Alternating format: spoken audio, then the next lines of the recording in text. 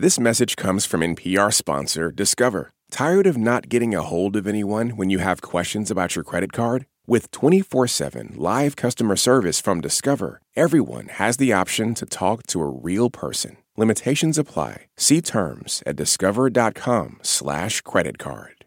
This is NPR's Life Kit, and I'm Mayowa Aina. The first thing I do when I wake up is check my phone. I just need to see how much time I have before I need to get to work. But then I'll see a good morning text or a message from my buddy that came in overnight. He's a night owl. It's usually a meme, so I gotta go see it on Instagram. Naturally, after that, I have to hop on Twitter to get caught up on the latest drama. I'll open up my email too, just to see if there's anything urgent. And after all that, I can finally start to get ready. I'll probably keep flipping through each of those apps throughout the day. Who am I kidding? I'll definitely keep flipping through each of those apps and more until it's time to go to bed. It's hard to tell just how often people use their phones. A recent survey claimed Americans check their phones once every 4 minutes. It doesn't have to be that way, though. The less that I have these pings on my brain of like news articles, tweets, and that sort of thing, the less that my brain feels like it's just constantly being activated. The more that I realize I just want to sit and relax a little bit and like just be. And that itself feels almost revolutionary. I talked with Sammy Nichols. She's the author of Log Off, Self-Help for the Extremely Online. It's a workbook to reset your relationship with your phone. This message is brought to you by NPR sponsor Progressive Insurance. You call the shots on what's in your podcast queue. Now you can call them on your auto insurance too with the Name Your Price tool from Progressive. Tell Progressive how much you want to pay for car insurance, and they'll show you coverage options within your budget. Get your quote today at Progressive.com. Progressive Casualty Insurance Company and Affiliates. Price and coverage match limited by state law. This message comes from NPR sponsor Noom. Noom understands that not everyone is starting from the same place and takes that into account. With their first ever cookbook, The Noom Kitchen, you can find 100 healthy and delicious recipes to promote better living. Available to buy now wherever books are sold. This message is brought to you by Apple Pay. Fussing with plastic cards should be a thing of the past. Instead, pay the Apple way. Apple Pay is easy, secure, and built into iPhone. All you have to do is set it up. Just add a card in the Wallet app and you're good to go. But she says there's more to balancing your digital life than just logging off. So on this Life Kit, we're talking about how to fit the internet into our lives without letting it take over.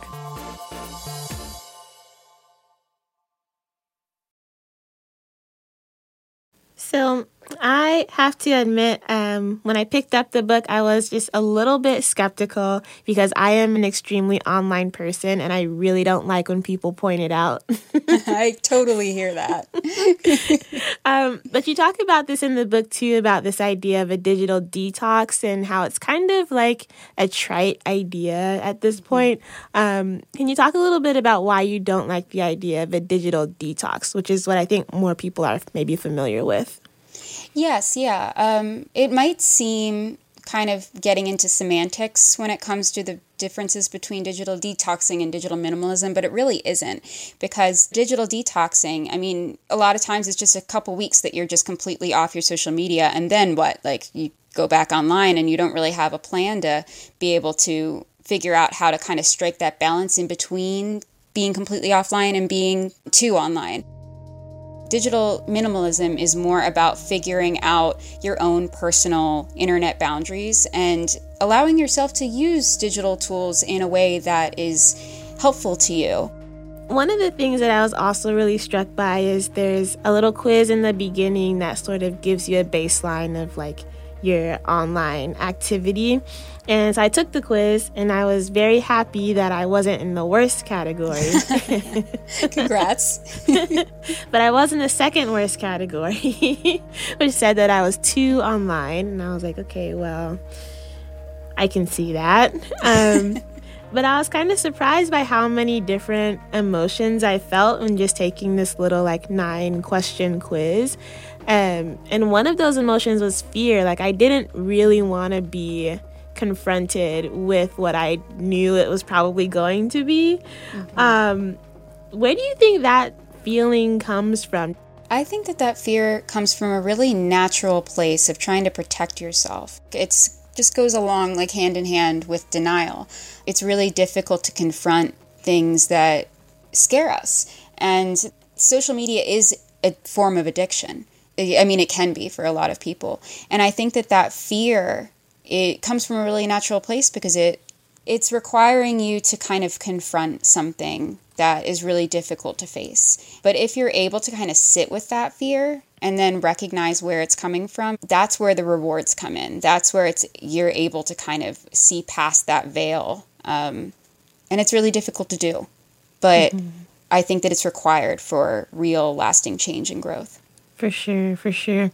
And you talk about some of those benefits in the book as well. I think there's probably like 9 or 10 of them that you're like, if you do this, you will experience some really incredible rewards. Yes, yeah. I don't want to assume that would be the case for everybody, but it definitely was the case for me, just in terms of my sleep, my overall well-being, my relationships. It really extended to so many different areas of my life. And I think that that's partially because I grew up not really understanding the concept of boundaries, and I had to learn the very, very hard way what boundaries are and why I need them and how to establish them and how to not feel guilty for establishing them, because they're really important. They're what let us live our life in a free way. It might seem contradictory, boundaries versus being free, but it really does free you to think about other things other than scrolling like crazy. And I think that digital minimalism is a step towards living a more intentional life in that way.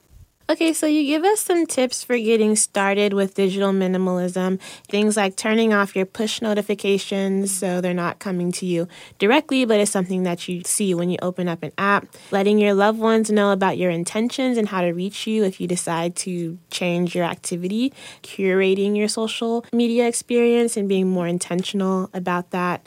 Deleting social media from your phone, making a list of hobbies you enjoy, and sort of prioritizing those activities. But one that came up that I haven't really heard about in this context yet was charging your phone outside of your bedroom. And you bring this up multiple times in the workbook. Don't go to bed with your phone. Why do you underscore that tip in particular? Okay, have you ever been to a hotel that's kind of nice, and you get into the sheets and it just feels so nice to kind of like have this time to yourself and just feel very calm, and it's like a very specific, in my mind, a hotel feeling. And that's what I felt when I put my phone outside of my room and just like kind of let myself like relax and like maybe take a bath or like read for a while and just away from any screens. It's like I got that presence of mind back, and I realized that hotel feeling is just mindfulness, and I just wasn't mindful, in my waking life because I constantly had my attention pulled this way and that. But having the phone outside of your bedroom, it makes that time around your bedtime feel just like a sanctuary, and also it really does improve your sleep. And then there was one other tip that you talked about, which was building a toolbox of other apps, things like app timers or screen time reminders. Do you find that those actually work? And do you have advice for people like me who will set a timer and just completely ignore it and blow right past it? Yes, absolutely. I found that there's one app in particular called Freedom that has really helped me. And in terms of like setting a timer, it's sort of something that comes with practice. And there are still some times where I mess up, or I'll unblock myself from Twitter and scroll through for too long until I feel like garbage.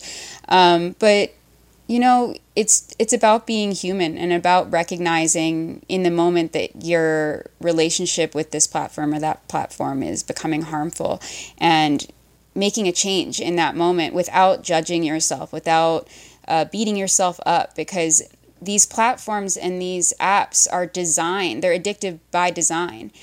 They are trying to encroach on your time. Mm-hmm. It's actually really interesting. My mom came over for the weekend, and she was just kind of like in the corner, like laughing to herself. And I was like, "What are you doing?" And she's like, "I'm on TikTok." I was like, when did you get on TikTok? And she was like, oh, I just want to like laugh or whatever, and it like helps pass the time. But I got to tell her what she always tells me, which is to get off my phone and like pay attention to who's in the room. And so I think it's like really interesting to be able to be on the other side as someone who's very online and be like, oh, this is how I'm like presenting to other people. And it'd be nice to like actually figure out ways that I'm comfortable with and other people are comfortable with that makes us all feel present. Yeah, I really resonate with that, absolutely. Once you start practicing digital minimalism, I find that when you're more present around other people and not like checking your phone constantly, they end up being more present too. Because it feels really good to be present with somebody. And when you are making changes in your life and other people see how much happier you are, then it does end up spreading to other people. People are curious. People are always looking for ways to improve their life, but sometimes it comes in ways that they don't expect. Yeah. The workbook is sort of a companion. It's kind of like a guided journal, and there are all of these prompts. Could you talk about what some of the prompts are and what some questions people would be asking themselves if they were to look through the book? Yeah, a lot of them are about recognizing your own feelings. So at one point I actually asked the reader to scroll through social media as they normally would and notice what feelings come up, like what prompts them to get on social media. Like, for example, I noticed that whenever I was feeling bad about myself in some way, I would log on Twitter. And I noticed that would happen almost every time. But it's really difficult to notice these sorts of things when you're in it, and when you're prompted to really think about it, be mindful about how you're feeling. That's where the gold is, really, because the only thing that you need to do, the only thing, is to pay attention to how you're feeling on social media, and when you feel bad, log off. That's like the one rule that I have in my book. But it's so difficult because it seems like there are so many elements in society that are kind of trying to get you to just like click on this advertisement, to just scroll through this. Oh no, keep on watching this video, And sometimes that's all you really need is for somebody to ask you, or for you to ask yourself, how do I feel right now? And maybe then that'll lead to why and what can I do? And most times it's not scroll. Most times it's like take a nap, or talk to a friend, or do something that makes you happy. How long could this process take, and what can people expect in terms of what they might realize when they embark on this journey?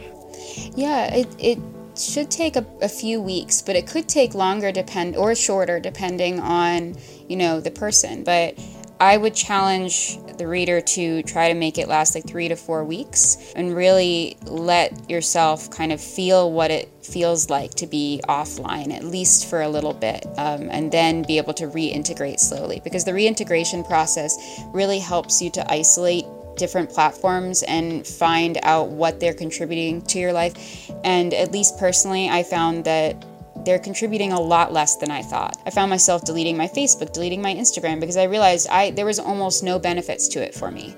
I kept my Twitter because I just can't say no to Twitter. But I would give yourself the gift of taking some time. Would you describe it as a difficult process?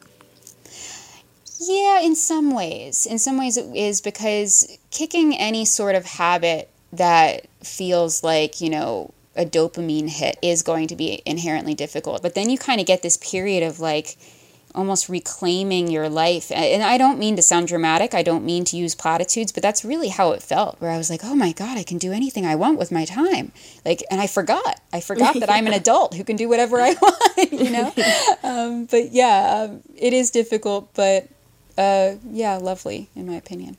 Is there anything else you'd like to say just about how this practice of digital minimalism has impacted you and why you continue to do this practice? The one thing that I want to add is that I think that a big resistance to social media and getting off social media is that you'll lose friends. And I would say that social media makes us think that we're supposed to have countless close friends, but relationships take time. And The really great thing about rolling back your social media use is that it kind of helps you see which relationships were kind of a bit shallow, which, there's nothing wrong with that at all, because that's human nature. Like, we have acquaintances and we have people who we know through certain contexts. But if the relationship is meant to stay, it will. And it's kind of rewarding in that way to realize which friendships and which relationships are in it for the long haul. That was Sammy Nichols, author of the book Log Off, Self-Help for the Extremely Online. You can find a version of the quiz we talked about at the top of the episode at npr.org/lifekit. And if you find, like me, you are too online, try turning off push notifications, charging your phone outside your bedroom, reinvest in your hobbies and interests, and remember you can always just log off. For more Life Kit, check out our other episodes. I even hosted one about finding your personal style. You can find episodes at npr.org/lifekit. And if you love the show and want more, subscribe to our newsletter at npr.org/lifekitnewsletter. And now, here's a random tip from one of our listeners. Hey, my name is Laura Michael. My life hack is if you want inexpensive foam soap, if you take your empty foam soap dispenser, get any scent Castile soap that you like. If you pour a couple tablespoons in the bottom of the foam soap dispenser, you can fill the rest of the bottle up with water, and then you just have an entire bottle of foam soap just for a handful of scents, and you can use whatever scent you like, and you can also add a couple drops of essential oils to scent it as well. If you've got a good tip, leave us a voicemail at 202-216-9823, or email us a voice memo at lifekit@npr.org. This episode of Life Kit was produced by Sylvie Douglas. Our visuals editor is Beck Harlan. Megan Kane is the supervising editor, and Beth Donovan is the executive producer. Our production team also includes Audrey Nguyen, Andy Tagle, and Michelle Oslam. Our intern is Vanessa Handy, and engineering support comes from Patrick Murray, Alex Strawinskas, and Neil Tevault. I'm Mayowa Aina. Thank you for listening.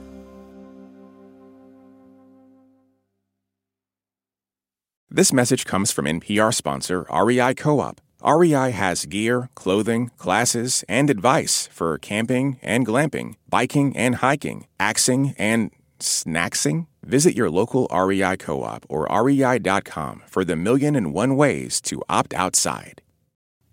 The past is shrouded in mystery. To understand it, you have to get up close. Something happened to our collective psyche after the atom bomb. On NPR's Throughline, we reopen stories from the past to find clues to the present. Find Throughline wherever you get your podcasts.